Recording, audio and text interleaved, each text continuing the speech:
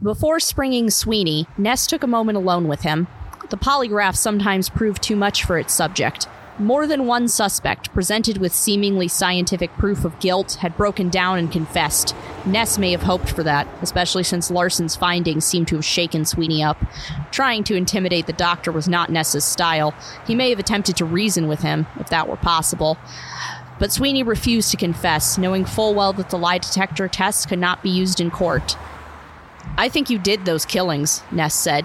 "You think?" Sweeney replied with a laugh. "Prove it." The doctor fixed Ness with such a threatening, hateful stare that the safety director backed off, moving closer to the door, prepared to call in the other detectives if Sweeney made any move to attack him.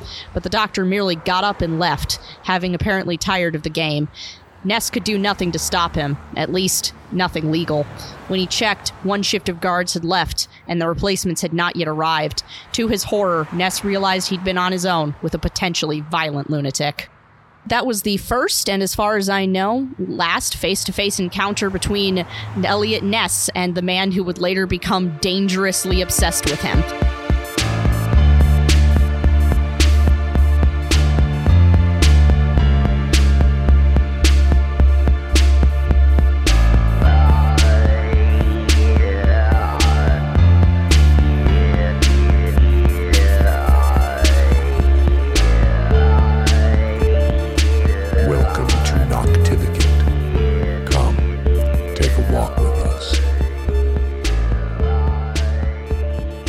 My ghosties, my ghoulies, and my moth people. Welcome to Noctivagant, the show about the strange, paranormal, otherworldly, and the people who write books about it. My name is Jay, and I am joined today by my esteemed fellows, Rory and Nick. Hey. On this show, we are going to discuss, dissect, and review the best and worst in the world of paranormal and conspiracy literature. So settle in, buckle up, and prepare for a walk on the midnight roads of Noctivagant.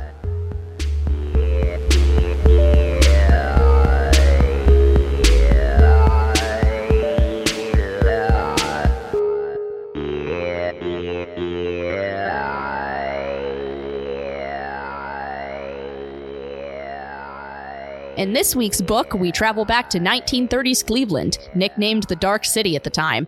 There, Elliot Ness is assumed a new post as the city's safety director. A man of incredible principle and drive, Ness spends the next several years overhauling the Cleveland PD, working tirelessly to root out corrupt cops, desegregate and educate the rank and file, and battling racketeering wherever he could find it. Ness more than earns his now legendary reputation as an untouchable lawman. His refusal to accept bribes or tolerated in his cops, and his refusal to permit vice to run wild in his streets earned Ness powerful enemies in the mob, in the department, and in local and state government. However, gangsters and greedy cops are not the only evil Ness is tasked with stopping. Stalking the shack-lined streets of the Roaring Third is a more uncommon menace. A serial killer that predates the very concept, the Mad Butcher of Kingsbury Run targets Cleveland's least protected citizens and then leaves their dismembered bodies to be discovered by hapless civilians. Police are at a loss. This crime feels new and singular, so the investigation is new and singular. Utilizing undercover operations, lie detectors, and an actual psychological profile put together by dozens of cops, detectives, doctors, and reporters in the fascinating Torso Conference, the hunt for the Mad Butcher seems like it couldn't fail. But there's one catch. The man that most agree was responsible, Dr. Francis Sweeney, had powerful connections. One of Ness's biggest detractors, Senator Sweeney, was the man's first cousin. The bodies pile up, the city grows fearful, and all the reforms in the world don't outweigh the stain of the Mad Butcher. Out of his depth and surrounded by political enemies, Ness finds his investigations thwarted and his integrity in question. The prime suspect eventually walks, after taunting Ness repeatedly. An impoverished gay man takes the rap, at least in the public eye, and dies under strange circumstances in police lockup. Elliot Ness's career also dies inch by miserable inch after an unsuccessful foray into politics is matched by an equally unsuccessful foray into international business. The untouchable fades into a depressing obscurity. Back in Cleveland, his reforms flounder and fall short without his guidance, and the old guard rips them to pieces. If not for a posthumous biography, he may have been long forgotten by our century. But no matter how much time and distance Ness got from the Mad Butcher case, he never stopped thinking about the man who got away, Dr. Francis Sweeney. That man done did that thing. Sweeney? Yeah. Oh, God, yeah. I know. Oh, yeah. Yeah. Oh, yeah. I know. So, hey guys, how you doing? I'm doing good. pretty good. Yeah. Yeah. It was pretty chill week. Had a Monday off, so short week. Oh, Good. Jesus Christ. 4th of July was last Sunday. Yeah. It was. God. That was a great weekend. We did a lot of fun stuff. Yeah. Yeah. I actually survived outside in the heat for the first time since surgery. I was so proud of myself. We did our first CE5. That was pretty. Yeah. That was pretty wild. It was wild. It was a good time. I don't Yeah. want to talk about it. Also, fun fact, listeners, I had to re-record that intro a couple of times because I had the word evil and the word Ness right next to each other, and I kept saying evil. Evil. It was funny to watch Jay progressively get more infuriated with their own mouth. I had braces for 8 years, guys. My jaw is all fucked up. I don't know how I talk. See, I don't see. I'm so used to having to start and stop like punch and roll style recording because when I did my solo show, I would fuck up on everything, and it's just like, and I'm doing 30 minutes of me just talking, for 30 minutes or more. That like the fumbles like that and editing, post fixing it all. That's just. It's just what I did. It feels like trying to give a book report and your teacher's standing behind you and you can feel her judgmental stare burning into the back of your neck. Well, I mean, it's even worse because instead of a teacher, you're staring at, your life partner and one of your best friends, and we will make fun of you. Yes. That's why I made fun of myself for saying Neville before you could do it. So, anyway, The Mad Butcher of Kingsbury Run. Yeah. What a fucking book, though, right? Yeah. No, it was, I mean, on a purely literary level, it was brilliant. It was beautifully written. The descriptions were great. It gave a very engaging portrait of the characters, primarily Ness and Sweeney. I thought it was incredibly well written. I thought it was a well-crafted narrative that, again, firmly outside of my bailiwick. This was, I think, maybe the second true crime book I've read ever. I think my the book itself, I like Nick said, I think it was a very enjoyable read. I will say, for the title being Elliot Ness and the Mad Butcher, once again we are lacking a lot of butcher because the maybe 25% of the book was actually about that case. Yeah, it was my experience with the book was me getting sucked in reading these cool adventures about Elliot Ness that Elliot Ness was having post-Prohibition era, and then every couple of chapters a fucking corpse would turn up and people would be like, why aren't you doing anything about this? And he's like, that's not my job. It's funny. That's actually, I was reading through my notes today that I took when I was reading it, and I had a very similar experience because I very clearly get sucked into him going after the rackets and going after the mob and going after the gambling dens, and then just suddenly in all caps in my nose, be like, oh look, another body. And it's just, I wonder but here's the thing. I think that's probably how the people of the Cleveland police force felt. Just because, you got to think how long they don't know it's a serial killer. They have no reason to expect there will be more bodies, and then they just keep piling up. I think it wasn't until there was even like 3 bodies until they even figured out that it was probably the same guy doing it. And it was, if I'm recalling this correctly, it was the coroner who was first like, hey, I think the same guy is doing this. Honestly, that coroner is like the MVP of the book, in my opinion. He's the one who got them on the right trail. Well, I mean, it makes sense though because the coroner the big things that they seemed to connect them together was the medical look of the butchering, I guess you'd say. So it makes sense that he would recognize that. Yeah. Plot twist, it was actually the coroner. It was not Sweeney at all. It was the coroner. It was Sweeney. It 150. All right. If evidence came out that it was not Dr. Sweeney who did those things, I don't know. I'll eat like 8 onions. I hate onions. Okay. So there we go. I was about to say something gross, but I got to hedge my bets here. Like, I'm not going to I don't know. eat a guy's ass cheek or something. Just fry it on a pan. I still have people calling me out for not eating my own arms after one of the Steven Universe reveals I was angry about. I mean, I'm glad you didn't eat your arm. I like my arms where they are attached to my body. And I have one more semi-controversial take before we move on to discussion questions. This book, a couple points posited, is just like Elliot Ness's real nemesis, the Mad Butcher, not Scarface, the Mad Butcher. And I'm like, Elliot Ness's nemesis was racketeering and traffic accidents. You know who the Mad Butcher's nemesis was? Detective Peter Barillo. And that was the Butcher's cops. Nemesis. Yeah. I mean, really, I think Ness's nemesis was human nature. Was corruption in all of its forms. This man who was more of a monk than a cop, and he was like, why can't everyone just be have unshakable integrity like me? And they're like, because the rest of us suck, Elliot. Let's say for his off time, then he's, having fancy dinner parties with the city elite and getting really into boating during his midlife crisis, which I thought was a great little detail because I just got this image in my head of him like just leaving the office. He has been fighting mobsters all day, loosening his tie and then hopping in a speedboat and jetting off onto Lake Erie. The fact that he would just ride that luxury liner back and forth from Cleveland to Detroit like all night and all day whenever he was having like a bad head day, and just see. And he didn't even get off the boat. He wasn't. He hiding from Sweeney? No, I think he's hiding from his marriages. Yeah, correct. I believe. Yeah, I agree. Oh, God.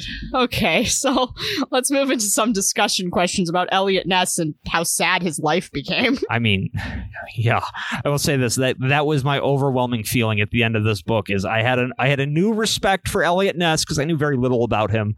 And I felt so fucking sad and angry and all kinds of negative emotions I had to spend a day processing.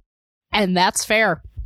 So our very first question is, this is our first actual episode on a true crime book, and true crime has always been more my obsession than your guys's.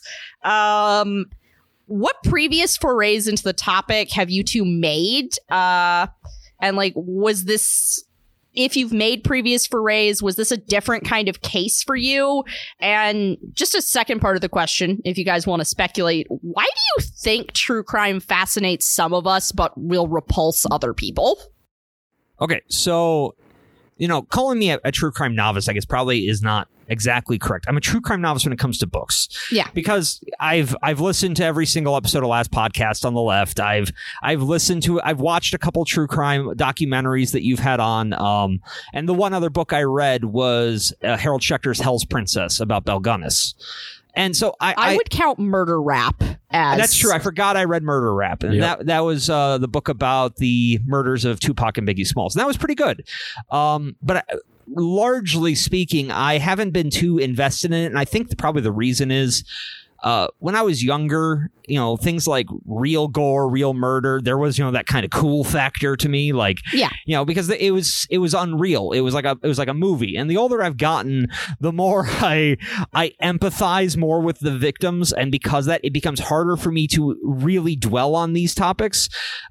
Just because, I realize that it puts me in kind of a bad mental space. But that said, I think, like, I've always enjoyed it. I've always stayed next to true crime, but I've never really dove into it the same way you have. But one thing I will say is this was a different experience just because of two reasons.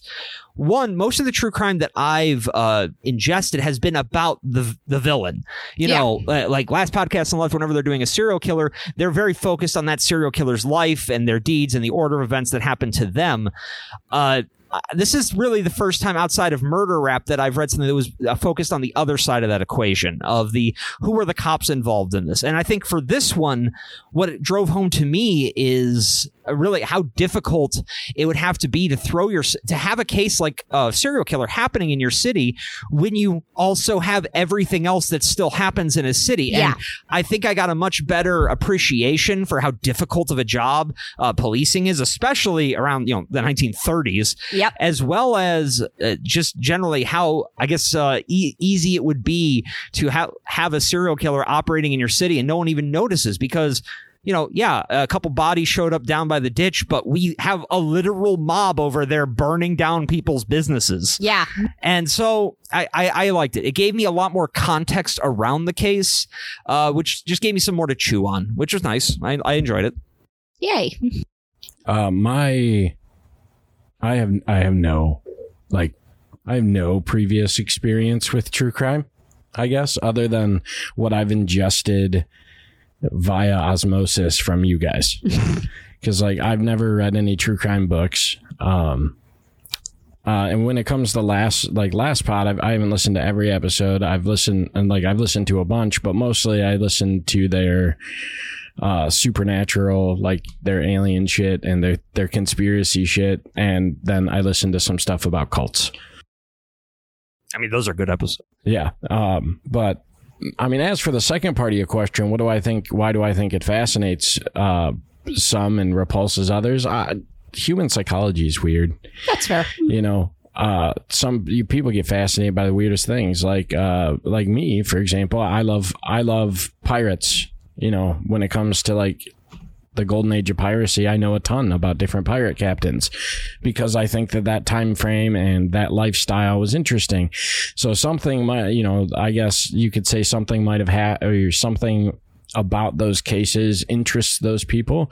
Maybe at one point they had dreamed of being an FBI agent themselves, so they were researching true crime, and then they didn't go that route, but their interest in the crime, the crimes themselves, didn't stop. Yeah. Another reason I think why we see probably it attracts people and repulses people, I think for a lot of people it's probably rooted in the same emotion, which is fear. Yeah. Some people, you read about these stories, it's horrifying to, especially you think about a lot of serial killers. There's no rhyme or reason. There's no way to really protect yourself to make yourself less of a victim. It could be your neighbor who just decides one day to walk in and bludgeon your head in, and there's nothing you can do to control that. And that's a terrifying concept, especially because, as we've seen, serial killers can come from any walk of life. Yes. Right. But I think some people, when they encounter that fear, their first reaction is to pull back, to be revolted, and to not want to engage in it. I think for some people, the fear instead drives them to try to learn more, almost as a way of trying to control the uncontrollable. Absolutely. Of saying, well, if I really understand these guys, I can make it so they won't come for me, or I'll know what to look out for. And I mean, I'm not to say it might not be true, because there are clear signs in most serial killers that person's not right. Yes. And so it might make you a little more conscious, a little more aware, but at the same time, I think it really does. It is rooted in that shared fear that we all have. Unless, I'm sure that there are some people who like it because it gets them hot under the collar, and I'm sure there's some people who just like it because cool gore. And I mean, I guess to each their own. That seems a little strange to me, but. I mean, that said, I love horror. So, yes. Which really, what's the dividing line there? It's real. I guess the dividing line is real versus fictional. I can watch 10,000 characters get brutalized on an endless stream of horror movies, and it doesn't bother me. But in this book, it wasn't even really that grotesque, but they showed one severed head, and it messed with me. Yeah.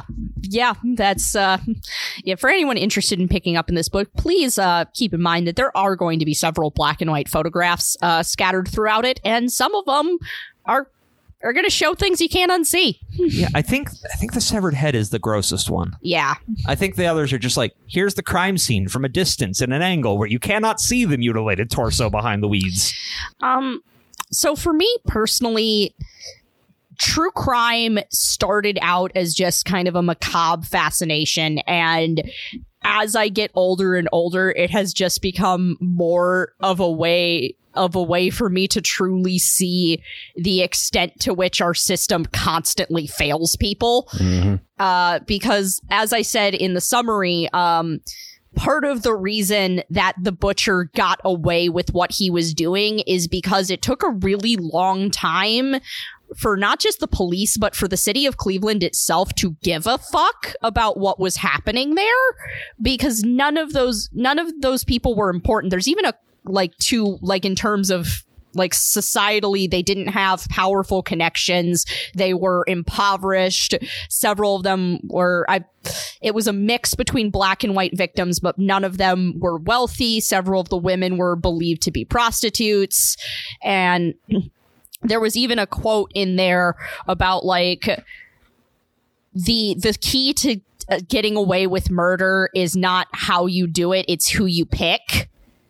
And that, to me, in some ways, is a lot of the is the essence of true crime. Is that's largely what I think when I think it's at its best, is when it is the documentation of the failures of our police, our government, our prison system, and our mental health care system. Well, this book did that a lot. Yeah. Right down, because like and this is going to be controversial. Like, yes, primarily the people that our system fails in cases like this are the victims. To a certain extent, the killers have been failed too, because it's like nobody just wakes up and is like, I'm going to go kill people just because I think it's fun. Like, they do think it's fun, but that's because, to put it bluntly and crassly, they're cracked in the head and nobody knows how to fix them. Right. Like, and also, as we know, there are certain events that tend to lead towards serial killers, traumatic brain injury, abuse at a young age. Yes. As well as other just, signs that indicate that pathology is growing. Signs that if you have a robust social network, if you have a robust social worker system of social workers, there are things that can be noticed. Yes. It's not just, well, that kid's back there and he keeps burning animals alive, but hey, that's, boys will be boys. It's like, no, we need to keep an eye on each other a little better to make sure none of us are going off in that direction. Yeah, absolutely. Because you said it. You said the boys will be boys thing, and that I hate that phrase so much for multiple reasons. But the idea that like people can, being aggressive at a young age is just natural, and frankly, it's not, and it shouldn't be. Yeah. So for our second question. This was a glimpse into a much older sort of policing and a rather raw and honest look at the plight of African Americans, vulnerable women, and the impoverished at the hands of law enforcement. Were you guys prepared for some of the infuriating and horrifying stories we read? Of the ones that you remember, which ones were especially jarring? And like, I'm not just talking about the butcher. I'm talking about all the other shit we had to read about that was going on in Cleveland at the time. Honestly, I think the story, I guess, that bothered me the most in terms of, just how fucked up it was, and it's because it took me by surprise, was when Ness did that whole shit with the Shack Towns. Oh yeah. When he burned down the shanty town in the Roaring Third. Right. So, and his goal there was, if there's no homeless, there's no victims, right? But he also showed no empathy, which was for him surprising. Yeah. He showed no empathy for the homeless that were there. He was still, for being as honestly progressive as Eliot Ness was, it was surprising to see that when it came to homeless, he still had that mindset that this is all their fault and, whatever, or this was all their fault and that they just don't have a job, whatever the mentality might be. But I was just blown away by his lack of giving a shit. Like he did the same strategy that he did with that when he moved on, past the Cleveland police department or the Cleveland area, and he started doing that whole travel shit with the military. Yeah. And he was rounding up prostitutes and shit. It was arrest first, figure it out later, to the point where at one point he arrested 1,400 people, only 300 or 1,400 women, only 300 of them were prostitutes. Yep. So, to give a little context for our listeners at home, what Rory is referring to is the the butcher of Kingsbury Run, the Mad Butcher, the Cleveland Torso Killer, whatever you want to call that guy, if you don't want to call him Francis Sweeney. I call him Dr. Sweeney. Correct. The people that he preyed upon, as we mentioned, were Cleveland's impoverished and homeless, and he targeted a hobo jungle, aka a Hoover town, in a district of the city called the Roaring Third. That's where all of his victims came from. That's where the area where quite a few of them were dumped. And at some point, Eliot Ness snapped a little and he said, okay, I've got an idea. I know how we're going to drive him out into the open. We're going to burn down the hobo jungle. And everyone went, okay, cool. And they literally burned down all of the shanties and shacks and like shelters where these people were living. And this place is not necessarily what you're picturing. This was a place where people pooled their resources for communal meals. It was actually a place of very little violence in between the actual residents, and it was considered a safe haven. They had their own form of government that they were electing officials within their own community. And when a serial killer started preying upon them and chopping them up and dumping them for people to find, the safety director of Cleveland said, okay, light it on fire. So, you know what's interesting about that? I mean, I'm going to contradict Rory a little here. I got a different read on the burning of the shanty towns. I read that act as something that Ness did that to me expressed how out of his element Sweeney had put him. And the reason what I mean is because that was after their first real encounter, and that was after Ness realized he didn't have enough to arrest Sweeney. Yes. They knew that they heavily suspected it was him. There had been sightings of a man matching his description around the area, and there was one guy who Fronek, who was very nearly killed by the butcher way back, and he ended up coming forward and leading them to the place where it happened, and that was where Sweeney used to practice medicine. I saw Ness at that point just not really knowing what to even do about this, because this guy, so far there was not enough evidence to arrest him, and Ness couldn't figure him out. He didn't operate how Ness thought criminals were supposed to operate, and I read that almost as purely just him not knowing what else to do, and especially because of the description of how he reacted to the conditions in the Hoovertown. He was saddened and sickened by the conditions a lot of those people were living in. I actually agree with both of you. Rory is correct in that Ness did not have enough actual informed cognitive empathy for those people, because like Nick said, he was horrified that people were living like this, and he couldn't understand that what he was going to do was not going to improve the situation at all. And he couldn't understand that sometimes some people also just want to opt out of the system. They don't want to participate in society the way that we want them to, by having jobs and a house with a mortgage attached to it. And it was even stated in the book, he couldn't see past the shacks. Yeah. So I think that, and I don't think it was malicious, much like his uneven treatment of white citizens versus black citizens. It seemed more like an unconscious bias, and the fact that he did not understand the place of privilege that he occupied, and he sometimes struggled to meet people where they were at, and he made a decision that hopefully later in his life he was capable of regretting. But the truth is, whatever motivated it, he made the situation significantly worse for the residents of the Roaring Third. Absolutely. That to me, I think speaks to...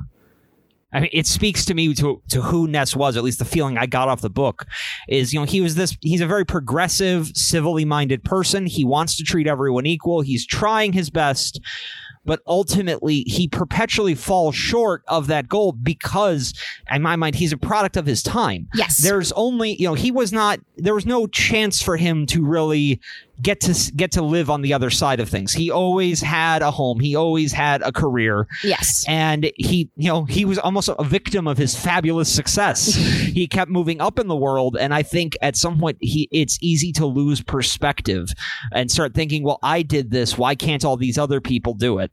I don't think, obviously it doesn't forgive some of the things he did. Yeah. But I do think largely he had good intentions. That said, that only gets you so far. I guess the part where I can say maybe, or like I don't disagree with your statement. The thing is he did that without taking into consideration what they being the people that actually lived in that section of the Roaring Third. He essentially gave them two options: either go to jail or go to this other home. And a lot of them specifically said they didn't want to go to this other home, and I mean, they even had a quote in the book about one of them saying that, that person didn't want to go there, that they had their own life here and that it was fine. They weren't hurting anybody, and they're not wrong, but his desperate move was let's eliminate or let's remove all of these homeless people from here, which smart in the sense of you're taking away the butcher's potential, crop of victims, but just jailing them, these people who some of them had, and it said 9 cents in their pocket, the rest had nothing. Yep. And they can't afford the $25 vagrancy charge, so they go to jail. There was also a man they specifically mentioned in there who, as far as we can tell, lost his job, his one source of income, because of the indiscriminate arrests. Correct. Right, because some of the people in those towns were actually employed. Yeah. They just weren't employed at a rate high enough to have a home. Yep. And it struck me as like he had empathy for them in the way that we have empathy for schools of fish that are being eaten by a shark. And I feel like, again, because of his unconscious bias, he struggled to see them as individuals, and he struggled to understand the full consequences of what he was doing. Right. And I mean, similarly, it's interesting. This comes up over and over again in the book. And I think if there was one thing that I don't like, I mean, don't get me wrong, there's plenty to not like about Eliot Ness. Yes. There's plenty to like. I think the thing that struck me is probably the trait that bothered me most about him. Was the fact that, he's a famous prohibition agent. That's where he got his start, in Chicago, fighting Al Capone's mob and all that. Yep. And he didn't believe in prohibition. He didn't like the law, but he still doggedly enforced it. And then later, after his time as the safety director, he went to work for the U.S. government as part of a division that was basically, like was mentioned earlier, aimed at reducing prostitution around military bases, specifically because during World War I, there was a fun statistic in here where more soldiers were taken off the battlefield by venereal disease than German bullets. Yep. And so the idea was in World War II, well, we got to get rid of the prostitutes to keep our fighting men healthy. And, similarly, I feel like he threw himself at that. And like Rory said, a lot of innocent people got arrested because of that, because he didn't really have a way of dealing with things other than arresting people. Yep. But again, he had no problem with prostitution personally. He thought it should be legal. And more than that, he thought that prostitutes were victims. He thought that they needed to be, that they were failed, that society had failed them and we needed to advocate for them and train them. His plan, which they didn't let him do, was to not arrest these women, but to train them in the wartime industries. And what bothers me is he's the ability to say, hey, these laws are stupid. I don't agree with them, but still doggedly enforce them. And I get that that's his job. And I get that we really, we don't want cops going off on the dirty, hairy bent and taking justice into their own hands or selectively enforcing laws, because that's how we invite corruption. But at the same time, it did bug me, I guess, how successfully he enforced things he didn't agree with, which, I mean, I guess, again, he's a victim of his own success. I think he was very much a product of his times. I think he was probably doing the best he could. And I think probably I mean, I don't know for sure, but I suspect if he was alive today, I think he probably had the same access to information and that we have through the internet to other people's lives and their experiences. I think he probably would have handled some of those situations differently. Yeah, no, I don't disagree. I just think when it comes to, I think, like kind of what you said, he would do his job and enforce the laws to the best of it, to the best of his abilities, which was very successful in a lot of ways. But I also think that because he had a bigger vision that he would continuously try to implement, and it seemed like after it got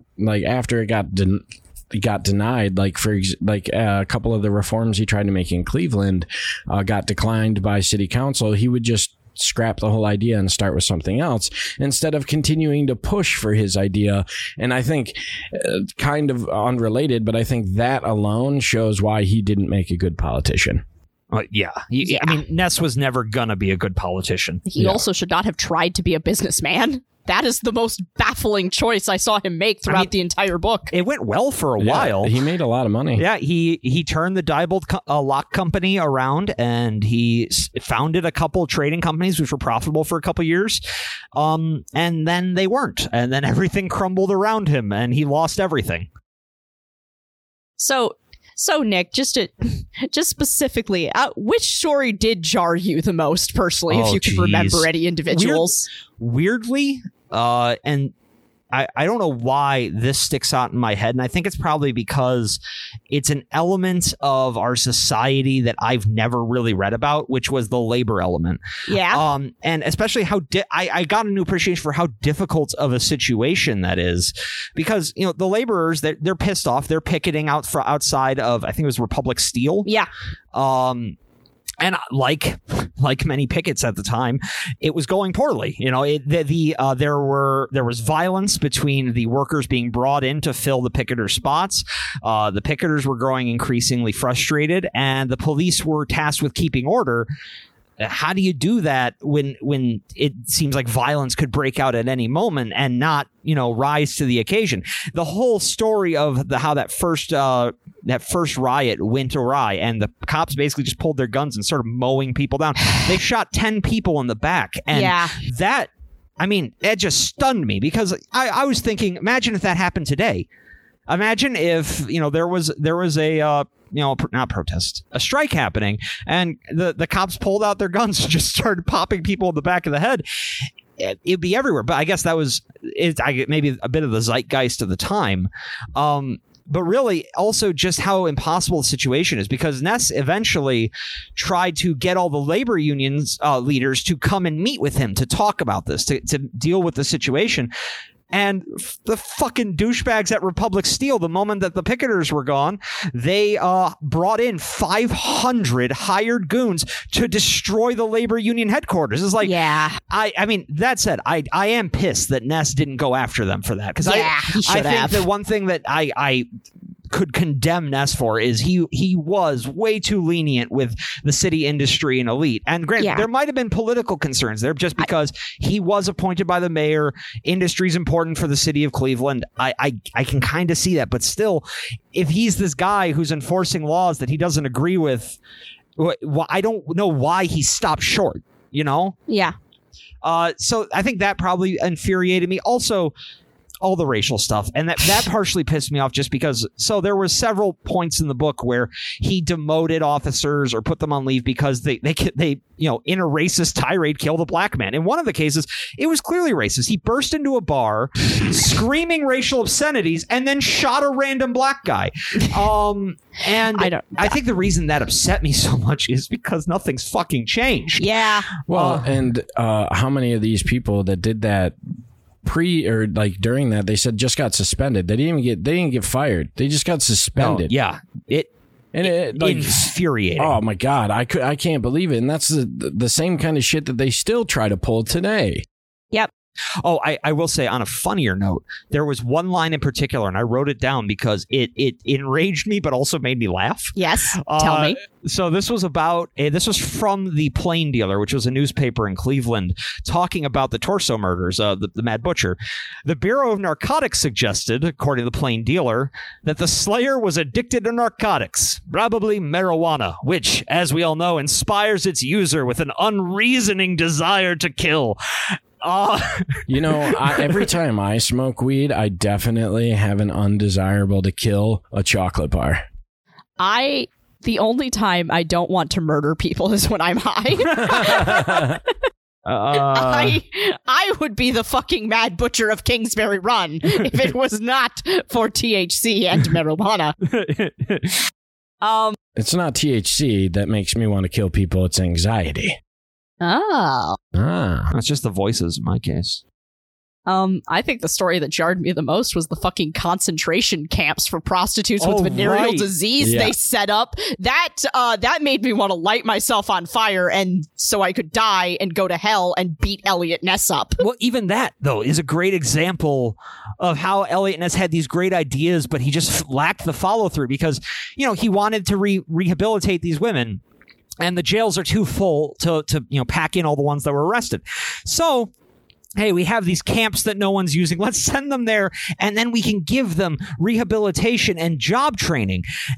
And that's a cool idea, except for it's a camp. But the problem is that basically, he was trusting in the federal authorities managing the camps to follow through when they absolutely didn't. They turned it into an abuse factory. And the only things that they would allow the women to train in were, sewing. It was womanly things, not things that were needed for the war industry, certainly. Yeah. It's just frustrating. Something I noticed throughout the book is he had like a couple of ideas that he would repeatedly go to, like when he had the gang leaders meet to do like the 30-day ceasefire, right? Was that when he met with the adult gangs or the children gangs? The children gangs. Yeah, the gangs of roving children. Yeah, and then, but then he did the same method, the same tactic with the labor unions, essentially bringing them all together to try and resolve whatever issue it might be. And then he had the same kind of idea with the homeless people. We're gonna arrest them and we'll figure it out from there. And then he has the same idea with the prostitutes. We're just gonna arrest them all and then we'll figure it out from there. And it's like, motherfucker, you gotta think past step one, dude. You gotta go this beyond has never this. Not worked. Well, I mean, honestly, but it's also never worked. Oh, it hasn't shit. What if we take all the people and we move them over there? And then I can go back to preventing traffic accidents. Well, and that's the thing is my one real passion in life. That's the thing is, if you really look at it, the reforms that he had vision for, that he had the multiple steps about, they weren't about individual crimes, really. They were about these grand redesigns of how the society worked. Well, and a lot of them were great ideas. No, I mean, I have a quote here, which I love this statistic, just kind of show that he did do a lot of good for the city of Cleveland. I firmly believe he's probably one of the best citizens Cleveland has ever had. They got #1 safest large city with him. Well, it's fun. So he cut traffic fatalities in half, felonies dropped by 1/3, robberies by 2/3, and car thefts by half. And like Rory just said, they were declared the safest city while they had an active serial killer still operating. Yep. That's amazing to me. Yeah. And it was just like I was so repeatedly struck by the fact that he refused to carry a gun. The fact that he hated guns and kind of almost didn't like that his cops carried them. And just like especially that raid at the Harvard Club where there's all these fucking gangsters in there and District Attorney Culloden is just like calls Ness at like 2 a.m. He's like, nobody will help me. And he's like, and Ness is like, oh, I'll find somebody to fucking help you, and comes down there with 33 off-duty cops, and he's like, let's go beat up some mobsters. It's like, Elliot, where's your gun? He's like, you think I need a fucking gun? Do I look like a pansy to you? No. He actually just kind of looks like a goober. I mean, Elliot Ness is totally baby-faced. Like, Oh, yeah. and they bring it up several times there. He was so soft-spoken and so gentle, yet the criminals are terrified of him. And here's the thing. I think it probably would be more scary if I was a criminal and the boogeyman who's been destroying our entire existence looks like a 12-year-old in a suit walking at me. I think that would be scarier. It's just like, oh God, where's his gun? Is he going to breathe fire? No, he doesn't need to. He just needs to be disappointed in you and you'll just evaporate. They compared him to Superman, at least one is in the book, Yeah. and I'm like, yeah, right down to the fact that he will only date women whose first initial is E. Which, like, Superman will only bang chicks with a double L initial. Actually, can we talk about that? I don't know if it comes up later in your questions, but Elliot Ness's marriages, I thought that was very interesting because from the beginning, every single time they said, and then he got married, I'm just sitting there going, this is not going to go well. And it never did. No! It never went well because he was not married to them. He was married to Justice. Yeah, he was married to Justice. And I mean, I felt really bad for him, especially the first wife. What was her name? Edna. Edna. Edna Ness. Well, they eventually, they started to drift apart, and then they went on vacation to Florida, and she stayed there, and she never talked to him again. And that line was just a gut punch because, that was the first wife. I didn't know that there was going to be a string of wives, and I wanted it to work out for them. I thought, oh, that's nice. She seems like a nice lady. The picture, she looks very sweet. And I was just really sad. I felt very sad that day. Especially because right after that, they just wrote her out of the story, and they told us the rest of her life story, which was very sad. Yeah. She died alone. Died alone. She didn't have a funeral. Yeah. No. She died alone in a home of cancer. Yep. And just that's it. That broke my heart. Edna Ness. I mean, at least his second wife was cool enough. Well, I mean, now I'm not saying this is Edna's fault. The second wife ran off with the model from her art studio. Yeah. And had a torrent. Went off, had a torrent lesbian affair, and eventually remarried. And what I found interesting about her is, so she was a commercial artist, and she continued to write and paint after the divorce with the Ness name. She never changed her name back. Neither did Edna, actually. Oh, really? Yeah, Edna kept the name Ness. Yeah, and then it's kind of a cool last name. Well, and then the third wife stuck. The third wife was with him till he died. Yep. What was her name? Elizabeth. Yep, all E's. Yeah. You see this shit? I feel. You see why that's bothering me? Like, it's weird. Yeah, it's weird. Yeah, Elliot. I didn't notice it till you said it. That is a little strange.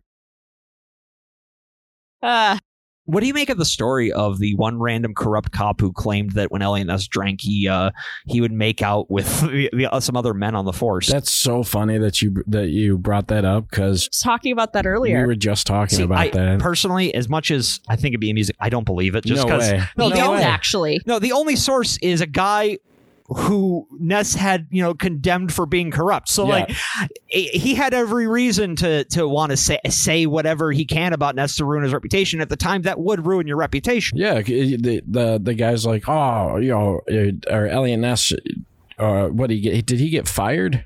Was that? No, I think he got demoted. Yeah, and she's, I just got demoted. Well, you know what? Fuck that guy. Elliot Ness, he's gay. He's a homo. He makes out with all the other officers. You know that guy. You've seen it. Everybody else just fucking crickets. You know what I would believe a lot more than Elliot Ness was gay? I would believe Elliot Ness was asexual in a fucking heartbeat. Like...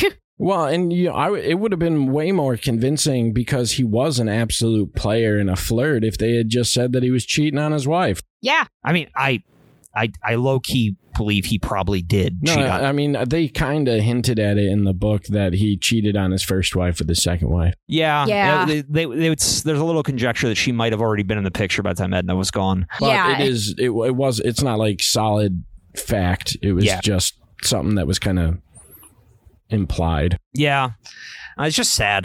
His personal life was just so sad. I mean, one thing I will say that's kind of cool that he did was that they adopted a 3-year-old. Yeah. That was cool. Yeah, with his third wife. Yeah, with his third wife. Elizabeth.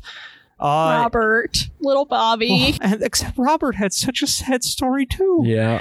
He died at 30 of leukemia. Yeah. Poor Elizabeth. God. Yeah, she died alone. Yeah. Like, oh God. So that's just maybe we need to look into his second wife. Find out what happened to her. I keep telling you guys, he's Superman. No. All of his wives have the same initial, and their lives end miserably. Seriously, this book should have been called The Curse of Elliot Ness. Oh God, the fact that one of his most trusted officers was like, I betrayed you. I took a lot of money and I betrayed you. And it's like, God damn it. Well, this doesn't work if you people insist on being humans with flaws. Well, what was that guy? Molnar? That was, Molnar. Yeah, basically the only corrupt cop that was able to operate throughout the entirety of Ness's reign under his nose. It's just, I mean, I hated that guy. I kept waiting for him. Me fucking too. I was so happy when he when they mentioned that after Ness was gone, he got arrested and he finally did do time for, basically what he did is he started running a racket on the bookie joints, because his job was to raid the bookie joints and shut them down. And he started going to them being like, hey, if you give me a cut, I'll stop raiding you. And so he set up a racket on the rackets. I believe he is also the one who showed up at the picket line at Republic Steel and started throwing rocks at picketers. That was Blackwell. Oh, that was Blackwell? Blackwell was, I think his name was Blackwell. And he, as far as I can tell, wasn't corrupt. He was just a psychopath. Yeah, Blackwell fucking sucked. And when I found it's like Blackwell's head of the detective squad, I was like, no. Yeah, Michael Blackwell. He was another famous of Ness's. Michael, that's why I got it mixed up. His nickname was Sledgehammer Mike. Oh yeah, Sledgehammer Mike. That's right. And because they would send him, basically Ness sent him when he needed to break stuff, and that was his job, was just go in there and wreck whatever he found. And I did think, even though I know like some of Blackwell's tactics we don't agree with, obviously in our more modern mindset they're repulsive, but that said, he did have my favorite line in the book. So a reporter was talking to Blackwell while Blackwell was dealing with another incursion of violence among the strikers. And this one did not turn into any kind of fatalities. No guns were drawn, which people do attribute to Blackwell. He kept the peace, but he kept the peace by keeping it at the violence at a survivable level, being that they started throwing rocks at each other. And at one point, he's being interviewed in the middle of the battle by a reporter. And here's what he told the reporter. He said, "Pardon me for a minute while I throw some rocks." And then he proceeded to do just that. Yep. And I loved that image. I thought Sledgehammer Mike is such a great character if he was fictional. The names in this book of just like, you start with like Elliot Ness, which is like inherently an amazing name, and then like some of the people that he of like the Mad Butcher's real name being Dr. Francis Sweeney, and one of the mobsters he's always battling is Maxie Diamond, and it's just like fucking Sledgehammer Mike, and the patrolman that was nicknamed Camera Eyes that pulled Ness over Ness was trying to go undercover, for our listeners at home, and he switched out his tags, like his license plate and his tags, with something else so he could go undercover. And one of the patrolmen had such a good memory for license plates and cars that his fellows called him Camera Eyes, and he was like, "That's the fucking safety director's car." And he just he pulls it over, does not recognize Ness himself, and proceeds to arrest him. And Ness is like, I'm your boss," and he's like, "Yeah, fuck you, no." He thought, that's so funny. And I did like that Ness didn't punish that guy. No, he was like, good job, you did a great job. He wrote him a letter of commendation. He was like, "Good job, buddy, good job." I mean, I think that's something Ness would have wanted. He would want any man on his force to be capable of arresting him if Ness, got corrupt. Oh, Ness. I don't think it's possible to corrupt Ness, though. I mean, I tend to agree with that. I think he just had a very high opinion of what a lawman was supposed to be, and he lived by that. Yeah. I have a quote about this from the book. Ness believed each cop should be an athlete, a doctor of sorts, a crack shot, a confessor, and a human relations expert. He encouraged his officers to keep an open mind and willingness to try new methods and ideas, never forgetting the public they served. Thank you, Nick, for that gorgeous segue into our next discussion question. Woo. Elliot Ness presents an interesting view of policing, science-based, social justice-focused, and forward-thinking. So here's my question. Could we have had this in America is there a world where police are untouchable, or are there not enough Elliot Nesses in the whole wide world to pull that off, especially given the flaws that we see within his own system? Basically, I'm asking, at this point, I have very little hope for salvaging our current police in this country. There's too much crap there. And I'm just wondering, and I'm asking you guys, in your layman's opinion, is there a time where if we'd had more reformers like Elliot Ness, or if the rest of the country had tried to follow Cleveland's suit, could we have had a better world and a better police force? Okay, so I'm going to go ahead and be the utopian of the group here and say, not only do I think it could have been done, I think it still can be. And the reason is, people like to, again, have you seen this? I've seen this going around social media and the like, police say, a couple bad apples ruin they're just bad apples. And the full saying is, couple bad apples ruin the bunch, because a single rotten apple in a barrel will spread the rot. Yeah.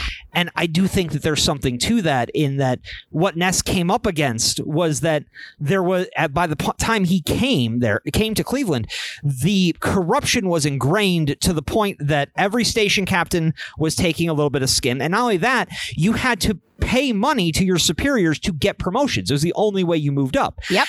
And I could very easily see, if I'm a young recruit coming into there and I want to make a career, I want to provide for my family, and maybe I need more money, or maybe, hey, I got another kid coming, the temptation to take part in that system would just keep mounting the longer you're there until you crack.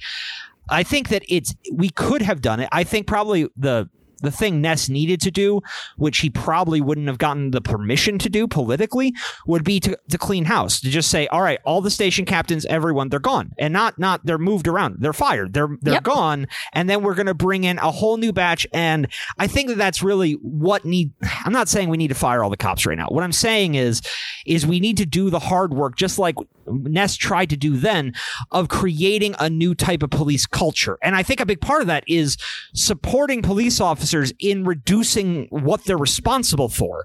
We need to diversify, our social outreach, so that it's not just we send a cop to every single situation. To me, the police are there for a very specific purpose. They're there to solve crimes. They're there to prevent crime. But you shouldn't be sending them to people who are mentally ill, who are just out in the street and rambling, because the cops aren't trained to deal with that. You send them social workers to deal with that, and you send psychologists to deal with that. And I think that's what was needed then, and probably what's needed now is we need to change our mindset of not only what are the police for, but somehow work towards encouraging, I guess, what he was trying to encourage here. Because Ness did have a group of officers that were his new untouchables. They couldn't be bribed, and he brought them up. They were young recruits, and he basically instilled in them from day one, this is how we do things. And I think if you have that kind of team camaraderie and strong leadership, it's possible to do that. And I still think we can. I think that we need to do a lot better job, though, of identifying those who are invested in keeping the status quo going. Because as we saw in this book, I mean, the biggest opposition Ness faced, his true arch nemesis, were his own cops. Yep. Were the ones who were trying desperately to get rid of him so they could go back to the day of taking skim off the top. They go back to getting cuts. They can go back to getting gifts from mobsters. And I think that that's the biggest thing, is there needs to be some sort of a reckoning, a very painful one, before we can move forward, before we can grow. And I think Ness tried to do that. I just don't think, either because of his own short-sightedness or political factors, he was able to go far enough. Okay. I think ultimately, I agree with what you're saying, right? I agree with that. Right now, I think the biggest problem that we have in the police, one of the biggest problems that we have in the police force in terms of overall, is that they have too much responsibility. Because there are tons of situations in which I don't believe that a cop should go to, right? And I don't even think that a full-on police officer should be sitting in a squad car handing out traffic tickets all day, right? There's no reason for that. Ultimately, what we need is more structure in terms of like our local government, because there's not enough resources. So let's say we do want to we want to spread out to, or we want to start switching over to a more social worker led system, because ultimately one of the things that was said in the book was Elliot Ness's vision for cops was that they were all social workers, essentially. And I agree with that, because they're the protect and serve. They're there for the community. So that it should be community first. But anyway, right now we lack funds. Financially, almost every major city just doesn't have the funds to be able to even support a police force as it is now. So there needs to be a reckoning not only within the police force and changing how it's structured from the ground up, because a cop should be either you're a cop on the beat and you're literally walking around your neighborhood and you're there to help the people of that neighborhood that you're working for, right? Or you're a traffic cop and your job is to do traffic cop things. Or you're a detective and you're solving crimes. But that should be the limit of what they do. They shouldn't, like, if something comes up and they, like, let me back up. So let's say you're a cop that's on the beat and you're walking a neighborhood.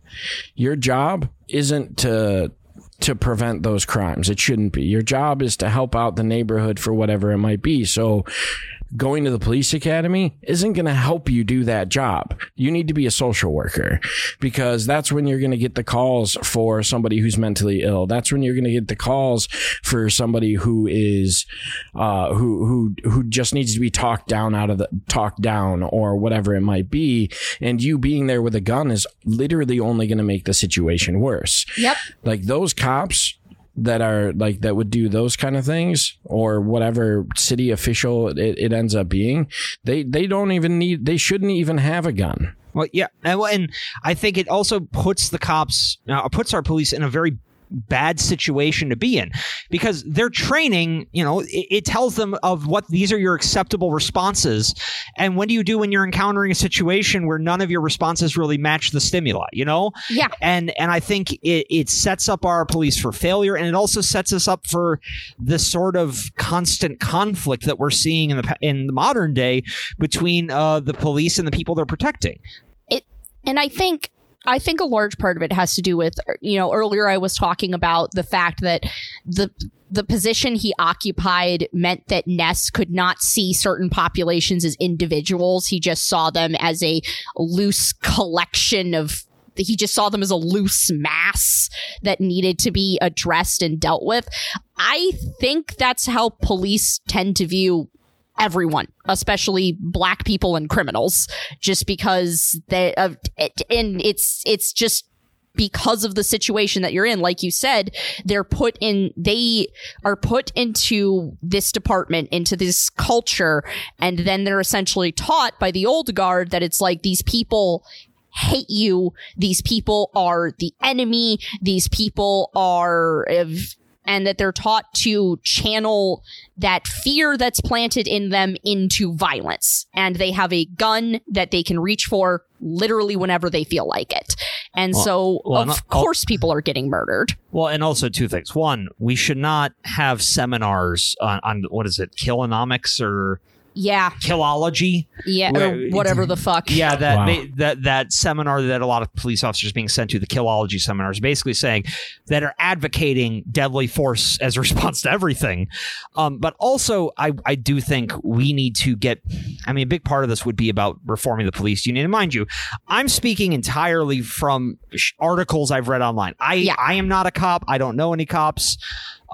So I could be getting some stuff wrong here, but from my understanding, a big part of it is also the police union, which it tends to insulate and protect their officers when they do something illegal. And I think I think we need to try to cultivate a police force where we not only hold, obviously our common citizens accountable, we hold police accountable to the very laws they're supposed to be upholding. Yes. And I think that came up a lot in this book, especially the example comes to mind is Sheriff O'Donnell. Yes. Sheriff O'Donnell. So Sheriff O'Donnell was the sheriff of one of the suburbs of Cleveland, and he was famously corrupt. That's where this the Harvard Club was, which was a famous mob-controlled gambling ring. And he had this mentality of, if they don't cause noise, I'm never going to deal with them. And he basically just let the mob run gambling operations across the town. That was the story that I was referencing earlier when the Cleveland prosecutor, Frank Culloden, was attempting to bust the Harvard Club and was given no backup by Sheriff O'Donnell's department and eventually resorted to calling Ness, who literally recruited 30 off-duty police and that was not even necessarily to bust the Harvard Club. That was basically the fact that Culloden called him and he said, I can't leave right now, and if I don't get some backup, they're going to come out here and they're going to kill me and everyone I brought with me. Yeah. Well, and then the Sheriff O'Donnell was also the son of a bitch who murdered Frank Dolezal. Yes. So Frank yeah, that's right. So basically, I got to give the context of that. That's yes, go right ahead. This was the answer I should have said to your previous question about what pissed me off. This story pissed me off more than anything. So basically, Sheriff O'Donnell was getting afraid that Ness was going to run against him in the upcoming sheriff election, based off nothing but his own paranoia. Ness had no political ambitions at the time. And he had no interest in the sheriff's department. Yeah, and so he didn't even vote for most of his life. His answer, O'Donnell's answer to this was saying, well, then I'll embarrass Ness by solving the Torso Killer murders first. And he found a guy who had tangential connections to two of the victims. Yes. And this was a man named Frank Dolezal. He was a Bohemian immigrant, former slaughterhouse worker, and a rumored homosexual, which O'Donnell thought was probably the worst thing of all, given his track record with homosexuals. Wasn't this the guy that the PI was looking into or something? Or am I thinking of something else? You're thinking of something else. Okay. Detective Merillo, who was the actual lead on the Torso murder case, he interrogated Frank twice and was completely cleared him. So, but O'Donnell said, nope, this is the guy. Took him in, and after a couple days of interrogation, which was torture, O'Donnell signed a confession, and then he signed two more, and then he basically broke down, crying, saying he was beaten into doing it. Yeah. And then they had him in prison for a while, and the next thing you know, he killed himself, and he's 5'8", but he hung himself from a 5'7" hook in the wall. Oh, and the coroner thinks that it looks more like a garrote than from hanging, but it was definitely suicide, and it was also that they could say, no, we settled it, we solved it before Elliot Ness did, and it just pissed me off because, again, it's when the thirst for power and overwhelms when the thirst for power surpasses our basic humanity, that's when we're really capable of the really shitty stuff. And even Detective Merillo was pissed off about this.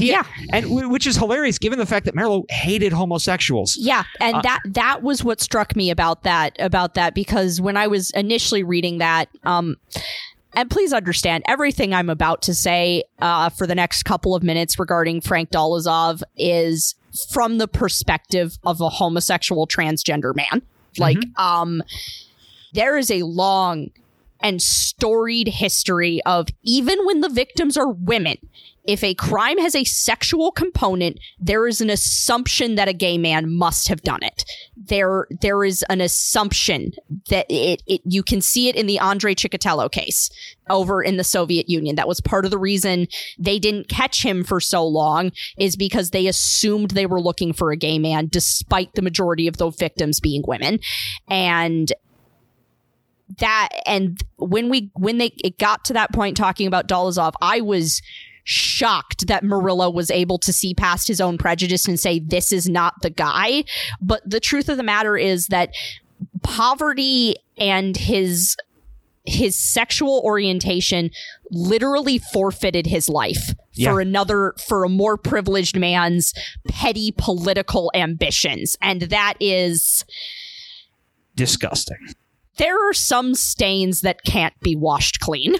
I actually have the quote here from Murillo where he writes it off. He says, "This was my first experience where a man is making a confession to a murder or any other serious crime and does not know the details of the crime he is alleged to have committed." Yep.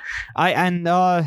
That pissed me off. Spun. I actually had to put the book down because that whole chapter spun me into a dimension of pissed off I didn't expect to visit that day. It was not a pleasant evening for me either. It was great book though, guys. Get out there and buy it. And but yeah, and again, like you said, even after Murillo's campaign of terror against gay men within the Roaring Third, even he was like, "Nah, it's a different queer you're looking for," and it's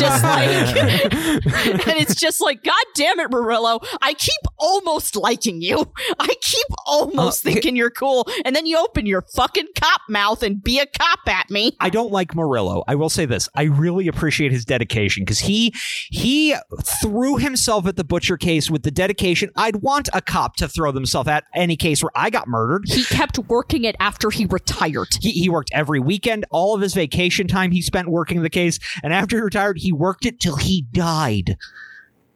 And I mean, which is sad because it was Sweeney, and Sweeney had been locked away for a while. We know who it was. I don't want to get into it right now, but are we going to talk about what happened to Sweeney later? We are going to talk about Sweeney. Okay. I'll use that time to ramble. Yeah. So yeah, there was that, and that. Fuck you, Sheriff O'Donnell. Fuck you. Just fuck you, Sheriff O'Donnell. From the bottom of my heart. How do you really feel, though? I hate him. I'm glad he's dead.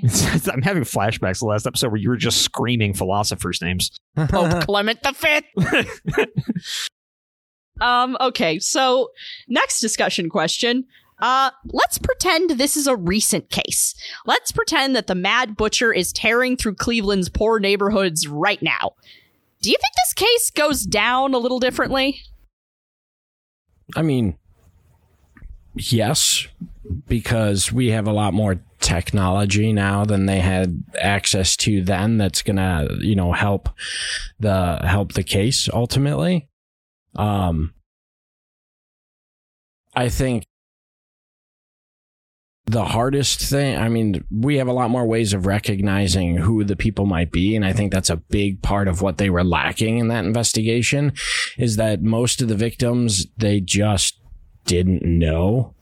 There was nothing really for them to connect to. And most of them were just torsos or just they found a leg. Right. So there was no real way for them to figure out who it might have been or, anything like that. So I think the fact that we have a lot more ways of identifying who the person is, or who people are, is going to be something that's going to change the way that the investigation would happen. But ultimately, the sheer amount of information and theories and whatever might have it that we have on serial killers now, like, that's going to help us be able to build a case against Sweeney in this case, right? Much easier, because everything that they had no hard evidence on Sweeney before, but they also really only had circumstantial situations that brought him into the picture, right? Like his old where he used to practice medicine, things like that. But I feel like if we had that same information now, we would be able to expand on it a lot faster. We'd be able to get a lot more done. I mean, I'm not a CSI expert by any means. I don't know what we have, but what I do understand is that we can figure shit out like that now. So I think for me, the two big difference makers, one would be federal support, because anytime there's a serial killer now, you get the FBI involved. Yeah. The moment the FBI is involved, you have access to top-of-the-line crime labs. You have access to a lot more resources that would be brought to bear bringing him down. I think the other thing that we'd have going for us in the modern day would simply be the concept of serial killers. And what I mean by that is I think the biggest hindrance that Ness and the rest of the Cleveland police faced is inability to understand what they were even dealing with. This was a criminal, an evil, unlike anything that Ness had ever encountered. Yeah. And I think that caused hesitation, that caused doubt, and I also think it caused a lot of confusion that ultimately meant that more people got murdered than needed to be. I do think the forensics would have helped quite a bit, but I really think the biggest difference maker would have just been that they knew that serial killers were a thing, because there had been other serial killers in the United States. H.H. Holmes. Was Albert Fish in the U.S.? Yes, yeah. And they mention Albert Fish in the book, and they did mention that he was a known thing, but like we discussed at one point before doing this recording, is they were treated as like these singular monsters. They were treated as these aberrations of the human psyche that you should not expect to see more than once in an entire lifetime. Yeah, they were like boogeymen. They were almost inhuman or supernatural, it means, because they'd spring up out of nowhere. No one understood their motives, and then they'd leave carnage in their wake. Interestingly enough, and I bring this up because not only is it mentioned in the book, it's one of my personal favorite true crime cases. Around this same time, Germany was going through something very similar with Peter Kürten, who was Was this around the same time period? Yeah, Peter Kürten was circa World War I.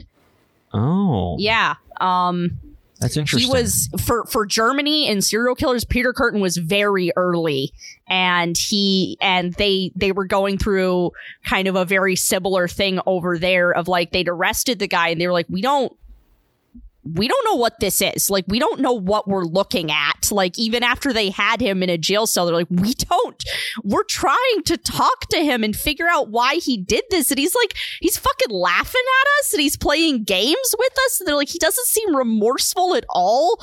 And all of his motivations for his killings is because I felt like it and because I could. And they're like, we don't know what that is. No, it's scary, and we don't want to deal with it. Like, honestly, if I was a cop at that time, I'd think this man's demonically possessed or something. I would think that I am looking at a real monster. Especially, go back to the Torso murders in Cleveland. The brutality shocked me. Like, and I have been ingesting gory horror since I was 7.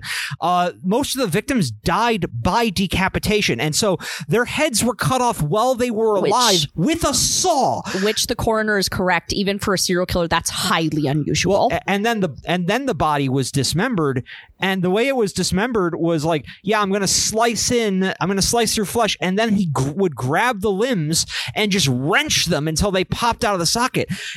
Fucking horrifying. Yeah. Yep. I couldn't get the sound of like wet ripping meat out of my head while I was reading that. And like, honestly, I think in some ways where Ness really shined was the shit he came up with to try and combat it. Of like, I mentioned in the summary the Torso Clinic, and for our listeners at home, the Torso Clinic was basically this massive conference of cops, detectives, doctors and medical students, and reporters, and just other people with knowledge that might be helpful here.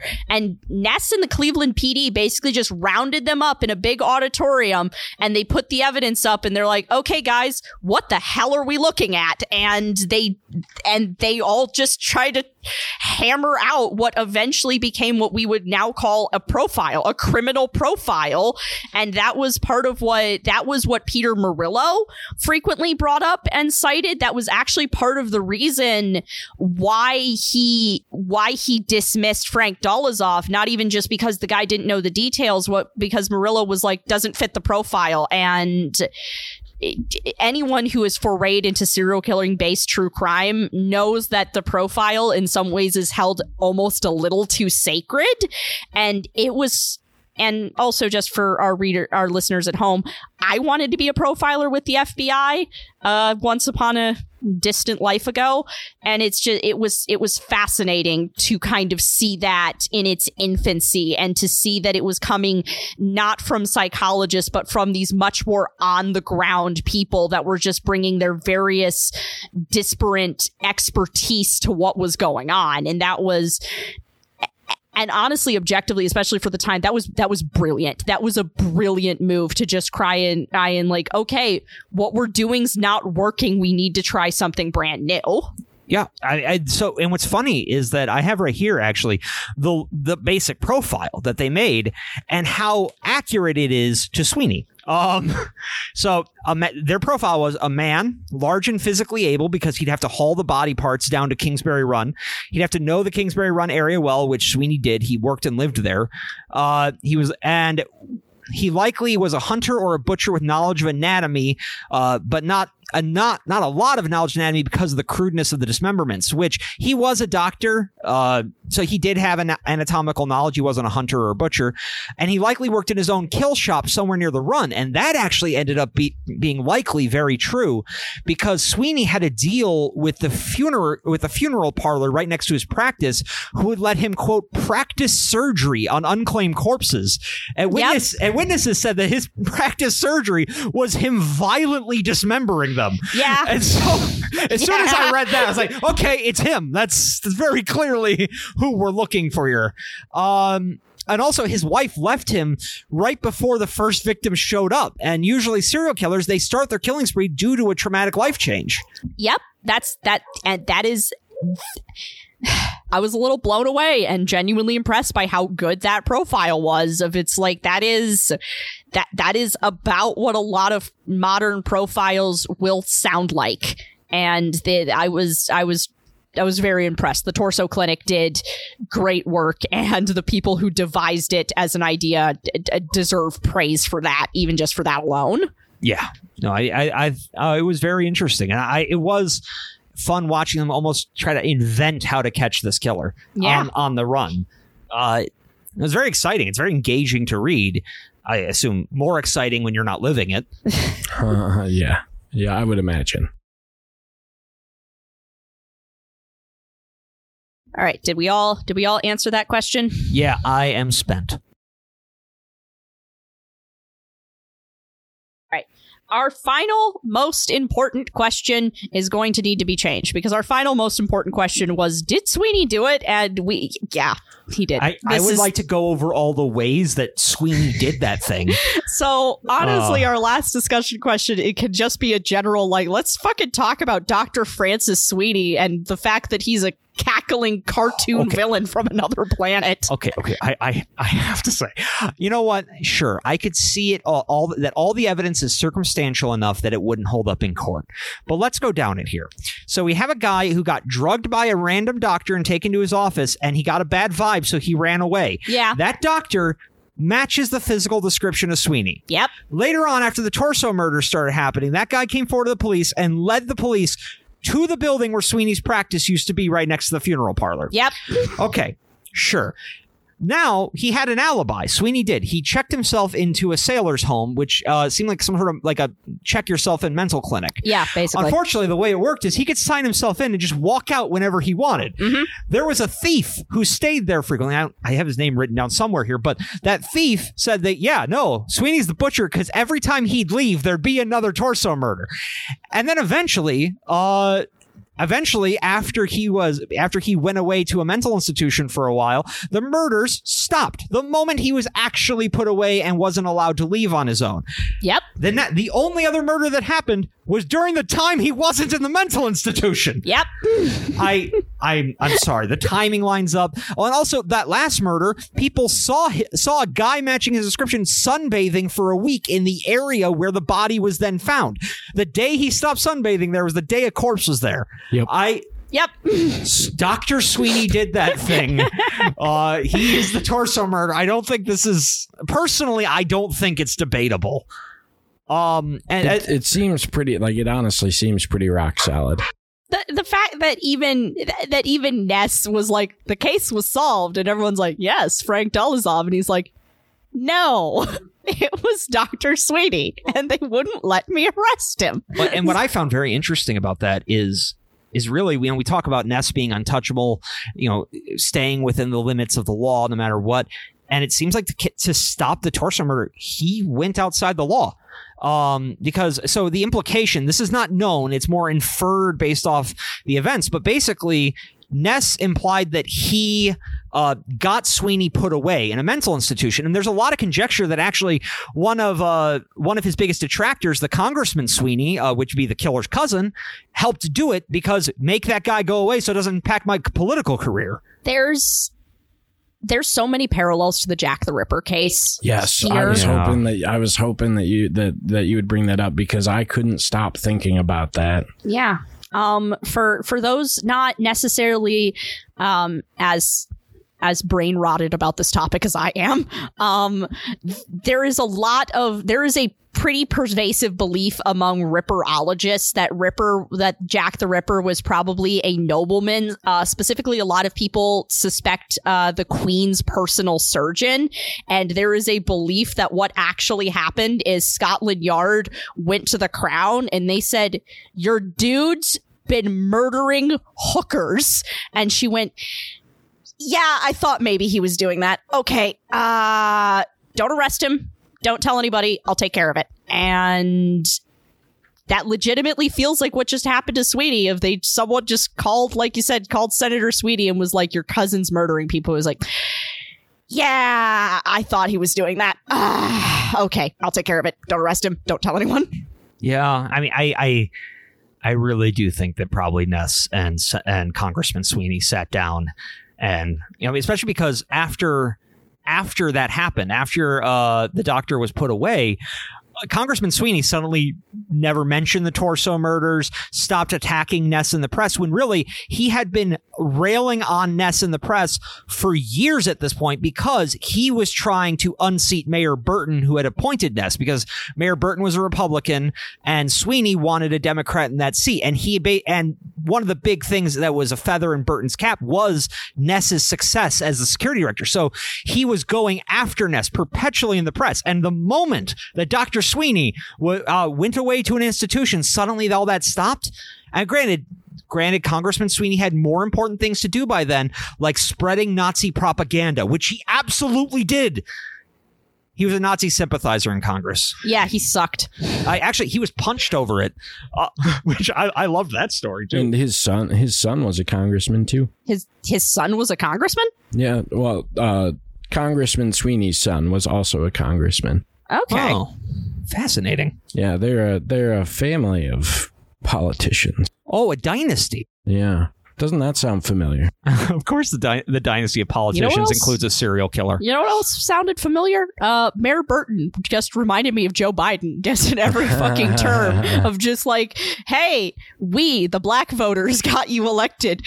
Would you like to, I don't know, help fix the problems in our community that you said you would throw money and resources at?" And he was like, "No, I don't think I will."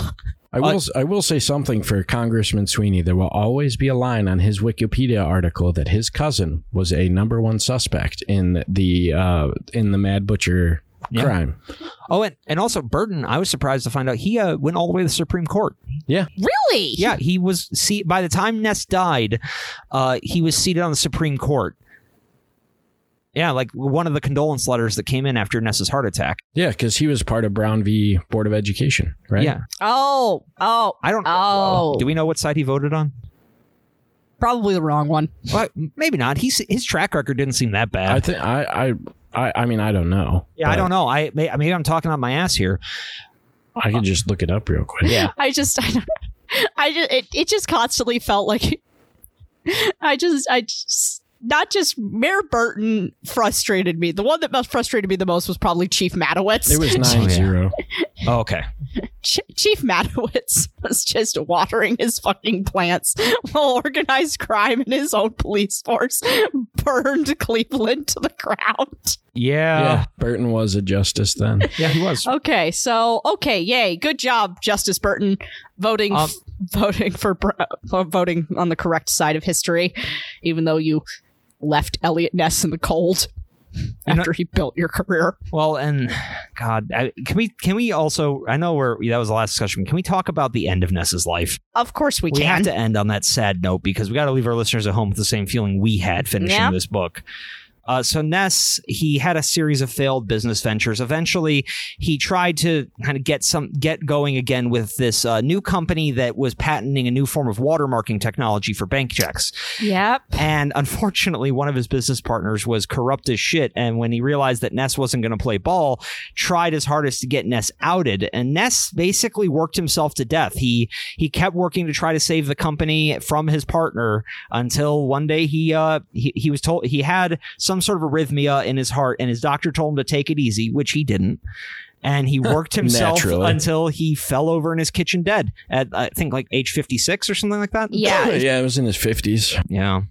Too young, quite frankly. Too young. Well, and then his ashes, his wife's ashes, and their adopted son's ashes ended up in the son's wife's garage for 20 years, just sitting in a box until someone from Cleveland dug up the history, went looking, and found out that was the case. And they held a giant funeral in the early 90s, I believe. Yeah, it was something like that. In 1997, 1,000 people. The city worker was Rebecca Farland of the Cleveland Police Historical Society. So she sought them out, and she organized a funeral of 1,000 people where they set the record straight about Ness's reputation. Because at that point, a lot of people in Cleveland had a really bad view of him. And they put down a large boulder with Ness's name on it near the shore of Lake Erie, and they spread the ashes out in the lake beyond that. Because he had spent a lot of time on Lake Erie. Yeah. Hiding from his marriage. In his boat. Rory, so other than I'm so glad that you also noticed the Ripper parallels. That makes me very happy. And so other than the almost eerie parallels to Jack the Ripper, what did you think of our mad butcher who was definitely Francis Sweeney? Like, I mean, I think I hate to say this because it's terrible, but I like how cocky Sweeney got about it. It was almost entertaining.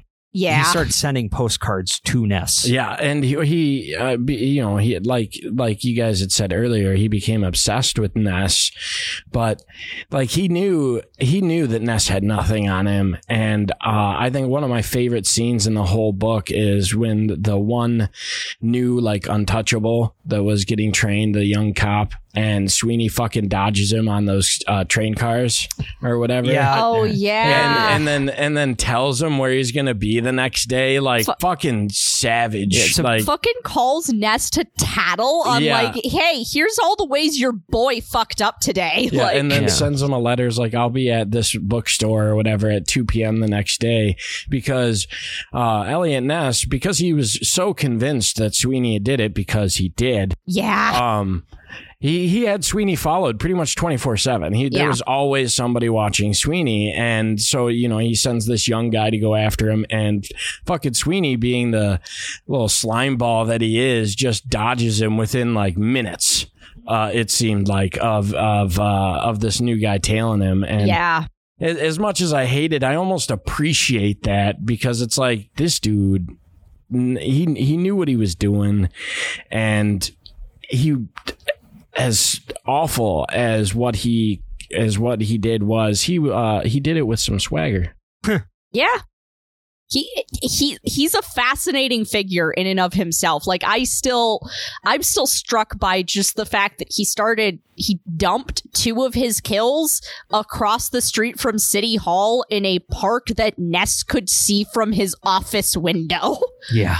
That was a very pointed message. Yeah. And and also there's more evidence that in my mind, more circumstantial evidence that Sweeney, the postcards, the crazy killer postcards and the bodies being dumped across from City Hall, that only happened after Ness had his first confrontation with Sweeney. Exactly. Right. That was honestly what tipped me over the edge, was the fact that I'd studied this case not nearly as in depth before, but I knew of this case. The one thing that I had never been told before was the taunting of Ness did not start until after he had his first face-to-face conversation with Sweeney. And I was like, that's important. Like, that's a factor that we have to put into the evidence, is the timeline of when those things started. Well, that, and I mean, I feel like that would have been enough to bring Sweeney in. Yeah. Yeah. Well, I do think probably if this happened in the modern day, again, because we'd have the concept of a serial killer, I think Sweeney would have been brought in and kept in a lot sooner. Yeah. Because, again, we've had cases now where people have been brought in and held on nothing but a profile. Right. Which I do not agree with, but yes, it probably would have gotten Sweeney caught faster. Yeah, probably would have. I actually have probably my favorite quote from the book here, if you're okay with it. Go right ahead. It's from the end of the book, and I think to me it does sum up. It does a very good job of summing up who Ness was. In 1992, Peter Jedick suggested naming the Cleveland's Justice Center after Ness. That never happened, but the mammoth structure on Ontario Street honors the former safety director with exhibits at the Cleveland Police Historical Society Museum. Images and artifacts document the reforms Ness brought to the department, while 4 death masks of the butcher's victims look on from the opposite wall. Ness's legacy lies trapped between his undeniable successes on one hand, his failure to protect some of the city's most vulnerable on the other. Under the glass in the museum is Ness's service revolver. The nearly 99-year-old weapon, after so much time in the safety director's file cabinet, looks brand new. Perhaps this is the best memorial to what Elliot Ness stood for, and for everything he thought a police officer should be, the gun he rarely carried, which will never be fired again. God damn. I mean, I gotta say, thoughts about Ness aside, that has some great A fucking writing right there. Yeah. This book is written beautifully. Of like, when I say that Francis Sweeney feels like a cackling cartoon supervillain from another planet, that's because this book manages to capture how fucking scary this man was. In very few interactions, like we were talking about, the Butcher is only about 25% of the book, and yet I do agree that it should be on the title because it is the most memorable part. Is the interactions with Sweeney. It just chilling. Absolutely chilling. So great job on the part of the authors, Max Allan Collins and Brad Schwartz. I actually have a little bit about them if you'd like. Go right ahead. I do my research. So Max Allan Collins and Brad Schwartz, this is actually the second book they worked on together.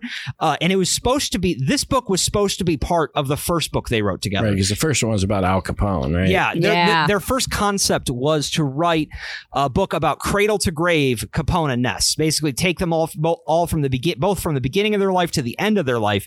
But the problem is that Capone's story ends a lot sooner. Yeah. And their publisher wanted them to keep it within 100,000 words for Father's Day. And so they decided that they'd take all the Cleveland stuff and put that off into volume 2.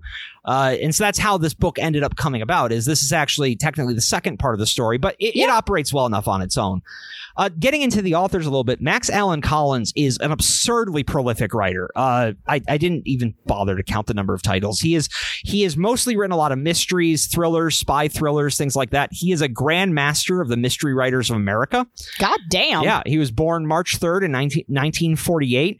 I'm just going to go over a couple of his high points here because, like I said, he has published so much over the years.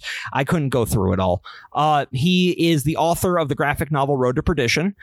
He wrote a very popular historical thriller series called the Nathan Heller series. He has directed 2 full-length documentaries.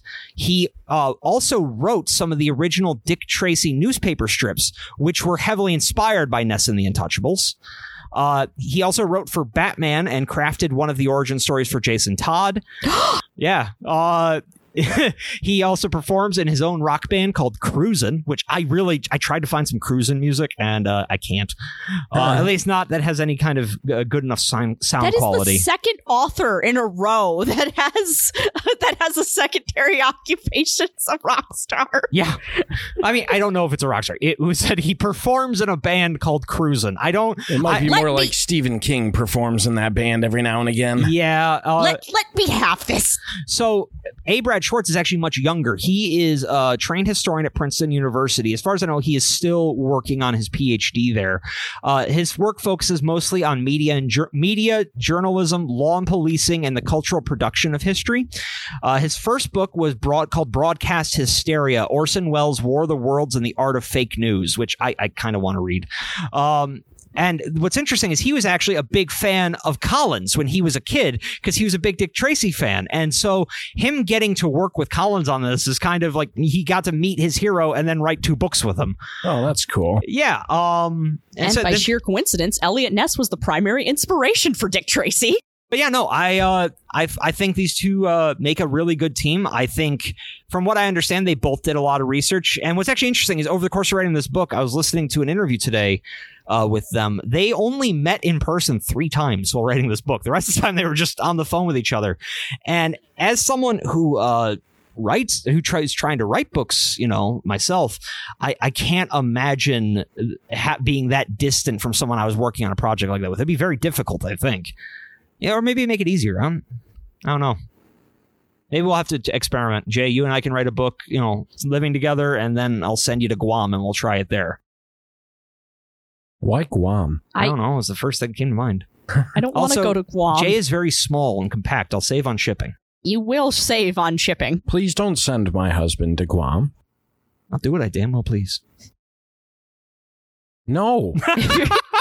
If you're gonna send me anywhere, send me to hell so I can beat up Sheriff O'Donnell. Or Vegas.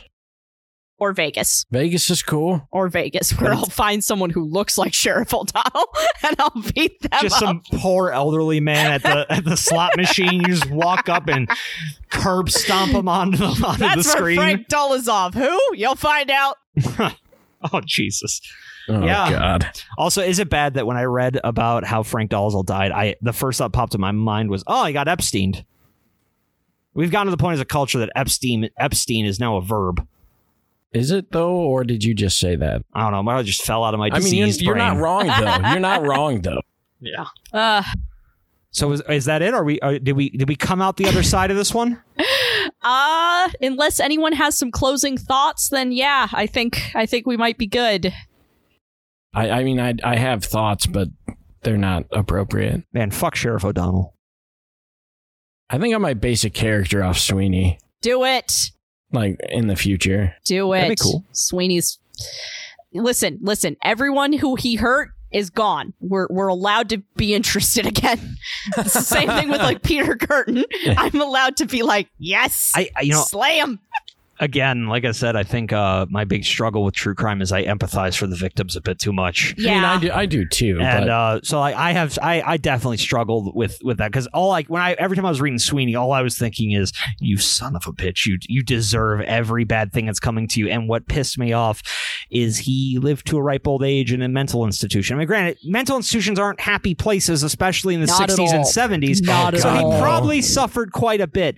But I did want the moment of the monster paraded in chains out and all of his crimes revealed to the public, and instead it's this very quiet behind doors ending to the story. If for no other reason than the community deserved that. Yeah, well, and that's the thing is, you got to think for poor victims' families, the people who knew them, there's never any closure, especially if the people who were actually in that community and knew damn well that Dolezal didn't do it. That was also the thing of just like Frank Dolezov deserved to have his name cleared properly. I mean, he did, and he deserved to live his life. It was. There's just so much. There's so much in this book that I wanted to. My rage. I wished my rage was enough to warp space time enough that I could just step back to the 1940s and just start slapping people really hard. That is honestly kind of segues into my personal closing thoughts, is that in many ways this is a story about the evils of privilege, of like the privilege that protected Sweeney, the lack of privilege that made his victims vulnerable, the privilege that Ness didn't realize he had that blinded him, and the fact that lack of privilege prevented Cleveland's first black police officers from doing their fucking jobs under Ness. Yeah, that was not fun, but that was an interesting aside regarding those officers. If you guys pick up this book for no other reason, please pick it up for just a look into the history of African Americans in American policing and the ever evolving Rubik's Cube of complications that comes from that. I honestly, 5 out of 5. I would recommend this book. Absolutely. I loved this book. And that's coming from someone who, again, I really don't read true crime. It's not my jam, but this was so well written. I forgot what I was reading. As I said, I routinely forgot that this was about the Mad Butcher. I would just be like, yeah, Elliot Ness fighting racketeers. Oh, God, it's another dead homeless person. Yeah. So, are we time for housekeeping? Yep, time for housekeeping. Okay. Well, that puts an end to Elliot Ness and the Mad Butcher. And Rory's going to lead us on a bit of an adventure here in 2 weeks. Oh, yeah. I'm already vibrating in rage. Yeah, we're going to read Alien World Order. It's making us dumber. By Len Craston. It's making us dumber. Yeah. Have you even started it yet? No. So you can't say that. You haven't suffered like I have yet. The dust jacket made me dumber. You will suffer. No, I don't want to. Don't I suffer enough? No. Not at all. Oh. Not even a little. What? I see personally, I'm excited about this one mostly because you're so angry. I'm going to put this out there. If I didn't have to finish the book for this podcast, I would not have burned it. I would not have shredded it. I would have done everything in my power to get my hands on a powerful acid, just so I'd have the pleasure of watching it fall to its constituent pieces, atom at a time. There's so much about that book that made me angry. And the thing that I think I'm gonna, kind of a preview here, guys. The thing that makes me angry is there is some legitimately interesting historical stuff in there, interspliced with some other things that we're going to get to, and you're probably going to hear me yelling about. But it's going to be fun, and that's coming in 2 weeks. So look forward to that. Yeah, and if you have anything that you want to say about this episode, any of our past episodes, if you have any compliments, concerns, swear words, anything like that, you can always reach us at noctivagantpodcast@gmail.com or on Twitter at noctivagantpod, and I am at MixRoryWicks. I am at Midwest Undead. And I am at Bearish Terror. Also, send us book suggestions if you like. And if you feel like going on this journey with us, pick up Alien World Order by Len Craston and read it with us. They do have it on Audible, so if you have 15 credits and you need to blow one, there you go. How's the audiobook narration? I don't know. I've been reading it on my Kindle. Oh. The narration for Mad Butcher was very good. Yes, it was. I can't imagine they'd hire someone who's bad for that. Okay, well, I think that's it. So, lead us out of here, Jay. Good night, ghosties. Good night, ghoulies. Good night, moth people. Be safe on those midnight roads out there, and we'll see you in 2 weeks. A fortnight. Half a month. 14 days.